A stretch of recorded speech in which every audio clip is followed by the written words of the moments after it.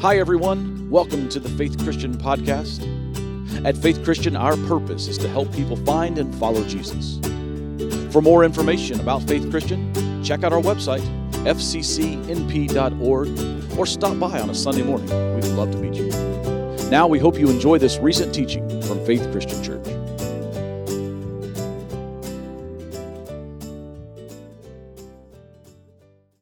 Hey, once again, let me welcome you to Faith Christian. Glad that we get to spend this time together. We do exist here at Faith Christian for one reason, and that is to help people find and follow Jesus. If there's some way we can help you take your next step as a follower of Jesus, someone who's asking questions, wonders who Jesus is, what Scripture means, what the Bible's all about, why do you go to church every Sunday, we would love to have those conversations with you. You can reach out to us through our website, fccnp.org. Fill out that connection card on the front page of the website, and let us know how we can help you take your next step as a follower of Jesus. As we help you and all of Tuscarawas County help people find and follow Jesus. That's what we do, and that's why we are here.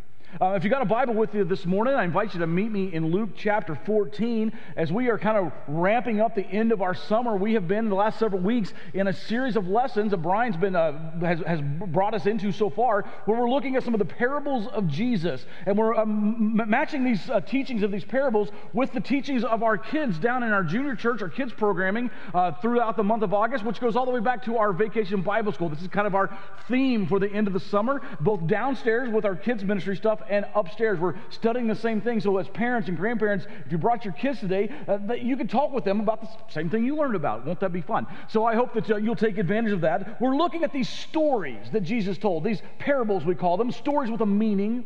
And they're stories that Jesus told to teach us some sort of truth about God, what God is like, who God is, what the kingdom of God is like, what following God, what being one of God's people, what following Jesus, what it really looks like. And how can you do that? Jesus used stories. He was a master communicator, used stories to teach us these truths about himself and about the Father. And the parable that we're going to read today in Luke chapter 14, Jesus is sitting around a table. He is sharing a meal with some people who, well, at least they thought that they were really, really important. And Jesus tells them a story during this meal, tells these important thinking people a story about a meal to help them understand who God really is and how God really operates. Jesus uses a story to kind of cut at them a little bit. I've long been fascinated by the meals of Jesus and how every time in one of the Gospels, especially here in the book of Luke, in Luke's Gospel, every time we read about Jesus eating, something very significant happens around a meal. So let me ask you, what's your favorite meal? What's your favorite meal? I suspect as you begin to think about that question, your favorite meal, I bet that your favorite meal has as much to do with who was sitting around the table as it did with what was sitting on the table. My youngest daughter, Caroline, she's 9, she spent the last 8 days or so in Illinois at my in-laws' house. She got spoiled by Grandma and Grandpa for a week. She had a great time. But yesterday, she got to come home. And so for her to come home, my in-laws live in Illinois. They drove halfway. We drove halfway. We met in Richmond, Indiana. There's not much in Richmond, but it's where we met, and we picked up our daughter. But in doing so, we also, let's go over here to Culver's and grab a bag of hamburgers and take them to a park. And so yesterday afternoon, we sat around a picnic table in the Glenn Miller Park in Richmond, Indiana, eating hamburgers and onion rings from Culver's. Food was okay, but that meal was fantastic. Why? Because who's sitting around the table? My family, my mother-in-law, my father-in-law. We sat around the table for hours, long after the food had been eaten, being together. I suspect that your favorite meal has as much to do with who is around the table as what is on the table. So let me go ahead and give you my big thought. As we walk into today's parable, let me give you the big thought, the sermon in a sentence, if you will. Everyone is invited to God's table. I think that's what Jesus wants to teach us in this parable. I know that's what I want to teach you today in our time together. Everyone is invited to God's table. Would you say that out loud with me? Make sure if you miss nothing, if you hear nothing else today, at least you take this home with you. Would you just read this out loud with me, would you? Everyone is invited to God's table. So let me set the stage. Luke 14. One day, one Sabbath day, Jesus went to eat dinner in the home of a leader of the Pharisees, and the people were watching him closely. These Pharisees, these are the religious leaders of the day, the church people of the day. Jesus is in a hostile environment. They are, you see the line that was on that verse 1 there. People were watching him closely. That's important. They're trying to trap Jesus. They're trying to figure out a way to discredit Jesus. They're trying to figure out a way to cancel Jesus, if I can use those words. So they bring in a sick man who Jesus heals. And then there's this big argument in the first few verses of Luke 14 about, at this meal that they're at, the home of the Pharisee, there's this big argument about who gets to sit where around the table. I don't have time to go too deeply into this today. Just know that this is a thing of self-importance. This is a thing of ego. This is a thing of culture, a cultural thing of pride, of status, of stature, of who's the most important, depending on the most important seats. That's what they were arguing about. So as Jesus kind of notices these religious leaders arguing about which one of them is the most important, all these church people having this big, hangry fight over who gets to sit where, Jesus tells a story. Here's the story, Luke 14, beginning of verse 12. Then he turned to his host. When you put on a luncheon or a banquet, he said, don't invite your friends, brothers, relatives, and rich neighbors, for they will invite you back, and that will be your only reward. Instead, invite the poor, the crippled, the lame, the blind. Then, at the resurrection of the righteous, God will reward you for inviting those who could not repay you. Jesus is saying when you throw a banquet, the tendency is always to, I've got to pay back, or I've got to pay it forward. I've got to invite the people who invited me to their party. I've got to, if they help me, I've got to help them. I've got to pay it forward. I want to invite people to my party that I want them to invite me to their party, so that's who I'm going to invite to the banquet. And Jesus goes, no, hold on a minute. When you throw a party, don't just look at it from the perspective of, what can I gain from this? How important can I be? How can I benefit from this? Jesus says, start thinking about how someone else might benefit. Not you, somebody else. And against that backdrop, against that setting, here's the story. Hearing this, verse 15, hearing this. What's the this? Well, the this is, this guy, this Pharisee, this religious leader had just heard Jesus say, the resurrection of the righteous. Hearing this, the resurrection of righteous, a man sitting at the table with Jesus exclaimed, what a blessing it will be to attend a banquet in the kingdom of God. All these Pharisees in the room, all these teachers, all these religious leaders, all these important, self-important people sitting around this table, Jesus mentions the resurrection of the righteous, and this one guy picks up his wine glass and is like, cheers to us, to the resurrection of the righteous, to us, here, to us, the resurrection of the righteous. You need to understand, to this guy thinks that Jesus is talking about him. He thinks that Jesus is talking about all these religious people, all these religious leaders sitting around this table, all these Pharisees, and that Jesus is about to say something good about him to us, like I am to us, to the mindset of the first century person. Actually, we can go trace this back farther, even into the Old Testament. But heaven, the concept of heaven, was thought of like a banquet. A feast, a meal around a table. Heaven was a feast. When they thought about what it would be like to be in heaven, it would be like being invited to a feast, to a banquet, to the banquet where God is throwing the party. And all the prominent people, all the important people, all the religious people, they would get invited. To us! Here, to us. Watch what happens, verse 16. Jesus replied with this story. A man prepared a great feast and sent out many invitations. When the banquet was ready, he sent his servant to tell the guest, come, the banquet is ready. Now, you've got to understand a little bit of cultural context. Here's how this worked in this ancient culture. When you were going to throw a party, when you're going to throw a banquet, what you would do is you would invite your guest in advance of the banquet. You would do the same thing if you're throwing a party. You would text your friends, say, hey, come over on Saturday night. Here's what we're going to do. Here's when we're going to do it. You did the same thing in the ancient culture. You would tell them what day the banquet was going to be. They didn't have Apple Watches. They didn't know what time it was. Time was a little bit of a different concept in this day. So they would tell you the day, but not what time. And so when the folks would get the invitation to the party, they would do their RSVP. They would respond, yes, I'm coming to the banquet. No, I can't come to the banquet. Yes, I will be there. I know what day. It's happening 2 weeks from Saturday, but I don't know what time. So just block out the whole day. That's the idea. And then, when the banquet was ready, when the host said, okay, everything's ready, the wine's poured, the decorations are hung, the pig is roasted, we're ready to go. When we're ready for the banquet, then you send your servant back out to all the people who had sent in their RSVP and say, it's time, come on, let's eat, let's go, come on. It's like mama ringing the dinner bell or your dad whistling for you to come in from playing down the street. It's time to eat, now we're coming. So you go out and tell them, now it's time for the banquet. Dinner is ready. Only to the invited guests. Only to the people who had sent back in their RSVP. Only to the people who had agreed to come to the banquet. To understand this parable from Jesus in Luke 14, the host sends out the invitations. Everyone responds, yes, I'll be there. I can't wait. I will be at your party. Now, don't forget, Jesus is telling this story to religious people. Religious leaders, church people, people who are wired in with God, the people who think they've got God all figured out, the people who think I've got God in my back pocket. I am in with God, verse 18.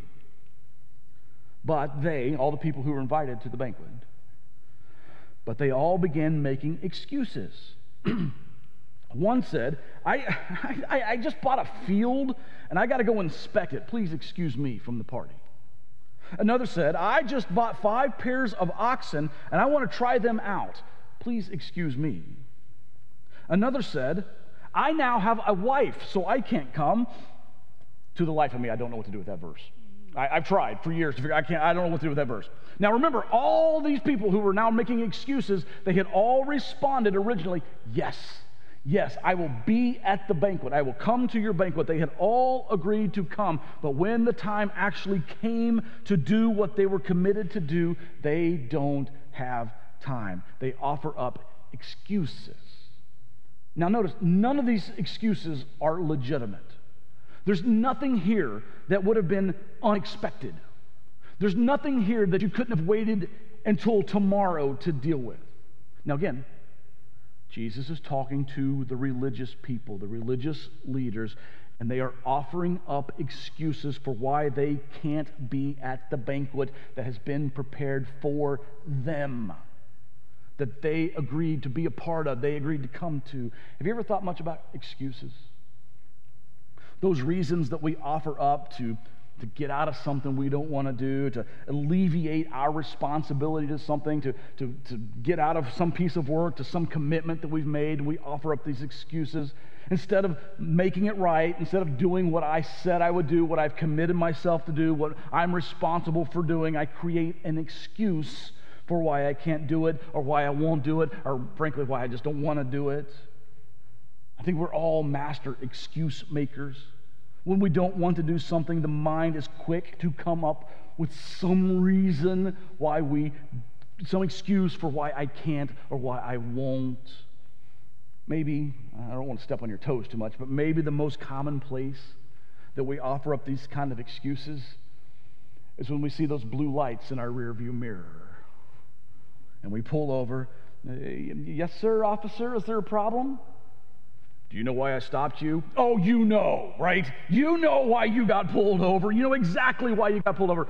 License and registration, insurance, please. Yes, sir, but I was, and you see there was this, and we offer up excuses for why we don't want to take responsibility for our actions. I heard about this one guy, maybe you've heard about him. He got pulled over by state troopers late in the day into the state trooper shift. The guy was obviously speeding. He knew it. The cop knew it. He knew he was busted. He knew he was going to get a ticket. They go through the whole spiel. Do you know why I stopped you? Let me see your license stuff. Yes, sir, I was speeding. I know why you stopped me. I did it. I know. The officer says, listen, it's late in the day.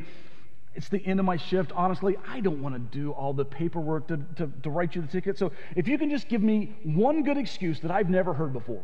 Give me one good excuse for why you were speeding. I'll let you go with just a warning.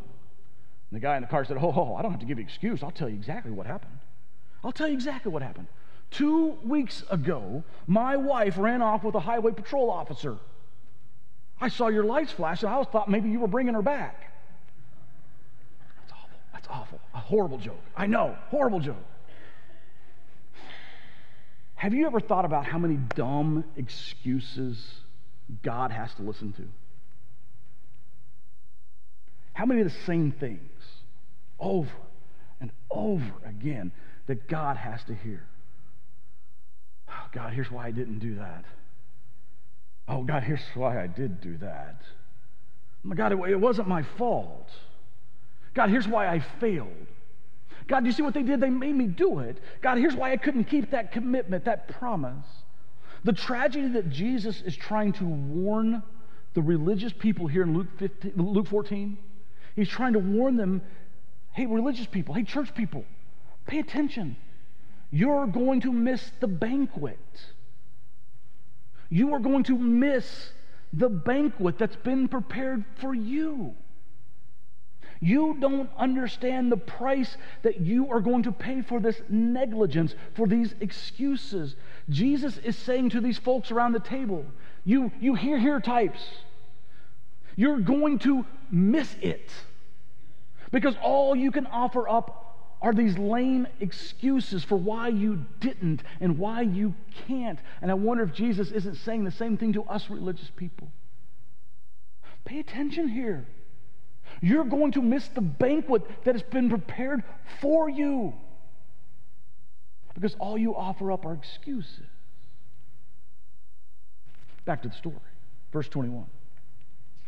The servant returned and told his master what they had said. His master was furious and said, "Go quickly into the streets and alleys of the town and invite the poor, the crippled, the blind, and the lame." Now, culturally, again, for a rich person to do this, this would have been scandalous. You don't do this. This is unprecedented. You don't just invite anybody in. You only invite people of your same social status together around your table. But that's exactly what this master is doing. Others are invited in because the ones who originally had agreed to come offered the excuses. They didn't have the time. They didn't have the interest to come to the banquet. I think this is the point that the church often misses. That the banquet is for you, but you're too busy. The invitation was for you. You accepted the invitation, but you're too busy to show up for the banquet. And I think here's what Jesus is trying to get across. God has gone to great lengths to prepare something for us. But often we're just too wrapped up. We're too busy. We're too full of excuses. We're too distracted to even realize what God has prepared for us. And who does the master in the story send them out to get? Go get the outcast. Go get the broken. Go get the homeless. Go get the undesirables. Isn't it fascinating that the people that the church, especially in our country, that the church tends to drive away, or the people who tend to stay away from the church because they've been to church before, are the very people that Jesus says, go get them. That's who we need to go get. And the very people that ran to Jesus are very often the ones that run away from the church because of how we treat them. Don't miss that. It is a shocking reality of Jesus' life. Jesus was scandalous in who he hung out with. We probably don't pay enough attention to this, of who Jesus spent his time with. Time and time again, as you read the biographies of Jesus, Matthew, Mark, Luke, and John in your New Testament, we see that Jesus spends his time with, Jesus eats with, Jesus goes to parties with the tax collectors that everybody else hated, the sinners that no one would be seen with in good company, the prostitutes, the undesirables, the people with diseases who were unclean, physically and spiritually unclean, the people with handicaps. That's who Jesus was spending his time with. Oh, he received all kinds of criticism for it, but that's where he spent his time. And time again, the religious people The Pharisees of the day, the Pharisees, the teachers of the law, they were muttering about who Jesus was spending his time with. They were grumbling about who Jesus was hanging out with. And Jesus was saying, listen, I'd rather be with them. I'd rather hang out with them. I can stomach them far more than I can stomach you. What Jesus is saying, these broken folks are valuable. Verse 22. After the servant had done this, he's gone to the streets, the alleys, he's invited the outcast, the broken, the handicapped. After the servant had done this, he reported to the master, there is still room for more. So his master said, go out into the country lanes and behind the hedges and urge anyone you find to come. Read this last line and the one in yellow. Read this out loud with me. So that the house will be full. Please understand that it is the passion of God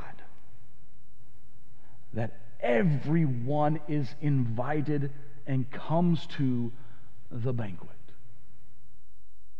Everyone is invited to God's table.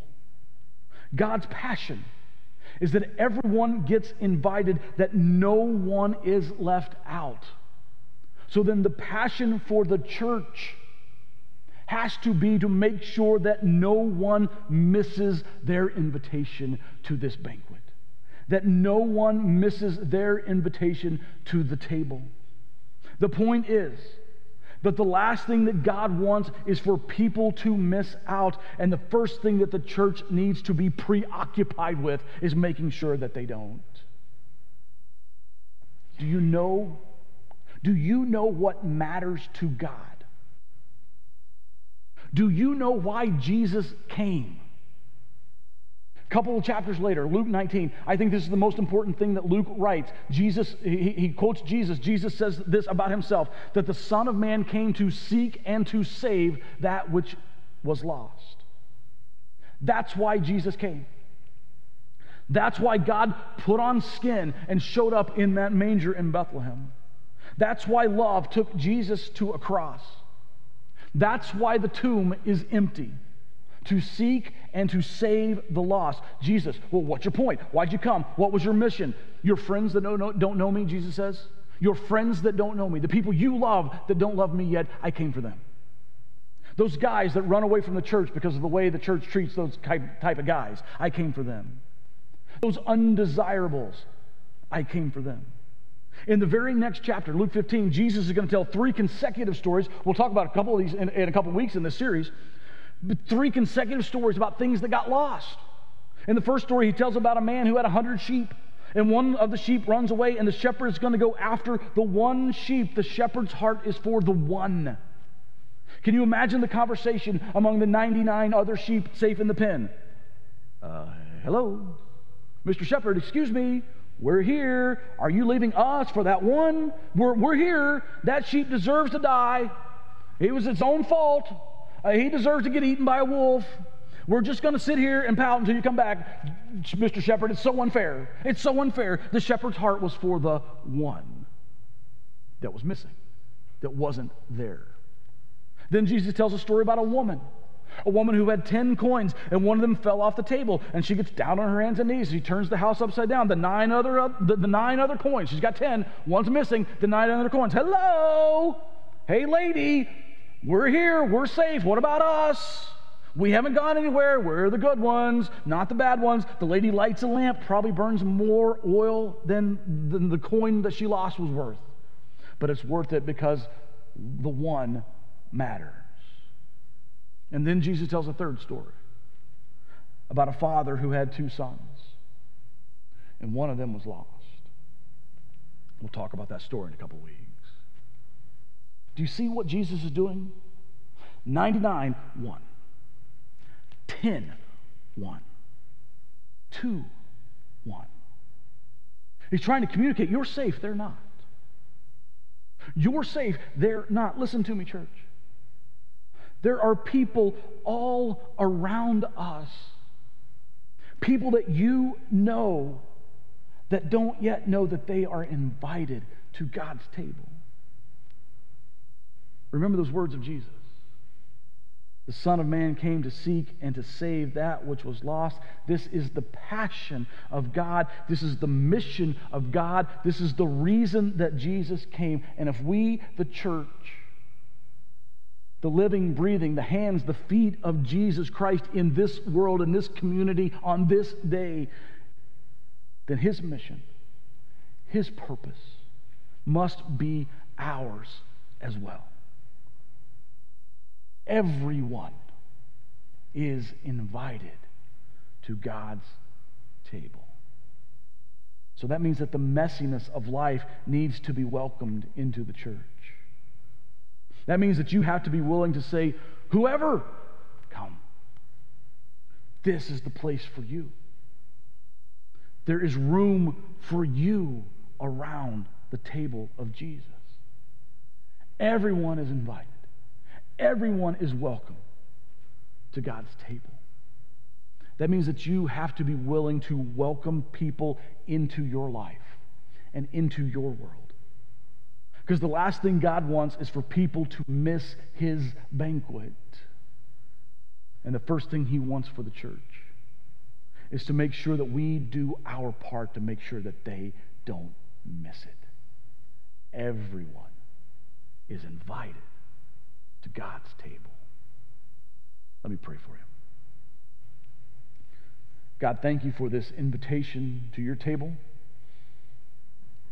And thank you for this responsibility to continue to send and to share this invitation with the world around us. Thank you for the opportunity to take up the mission of Jesus, to seek and to save those who are lost, to welcome into your table, into your banquet,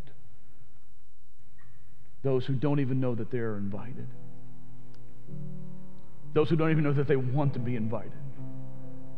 Thank you for this mission, for this goal, this purpose for our lives, for our families, and for this church. God, find us faithfully and diligently and tirelessly helping people find and follow Jesus because they are invited to this table. God, now as we turn to our time of communion, we come around your table in this place, in this church service. We come to the body and the blood, the bread and the cup. And Father, we realize as we partake of these emblems of this supper tonight, as we eat this bread and drink from this cup, God, we realize we don't deserve to be at that table. We don't deserve the invitation to come around your table to share in your body and blood. But yet, Father, we see you inviting us to your table, to your body, and to your blood. So, Father, we take these emblems today as a reminder that we don't deserve the invitation, but we accept that invitation, and as a challenge and a charge to extend that invitation to the world around us. We pray this today in the name of Jesus. Amen.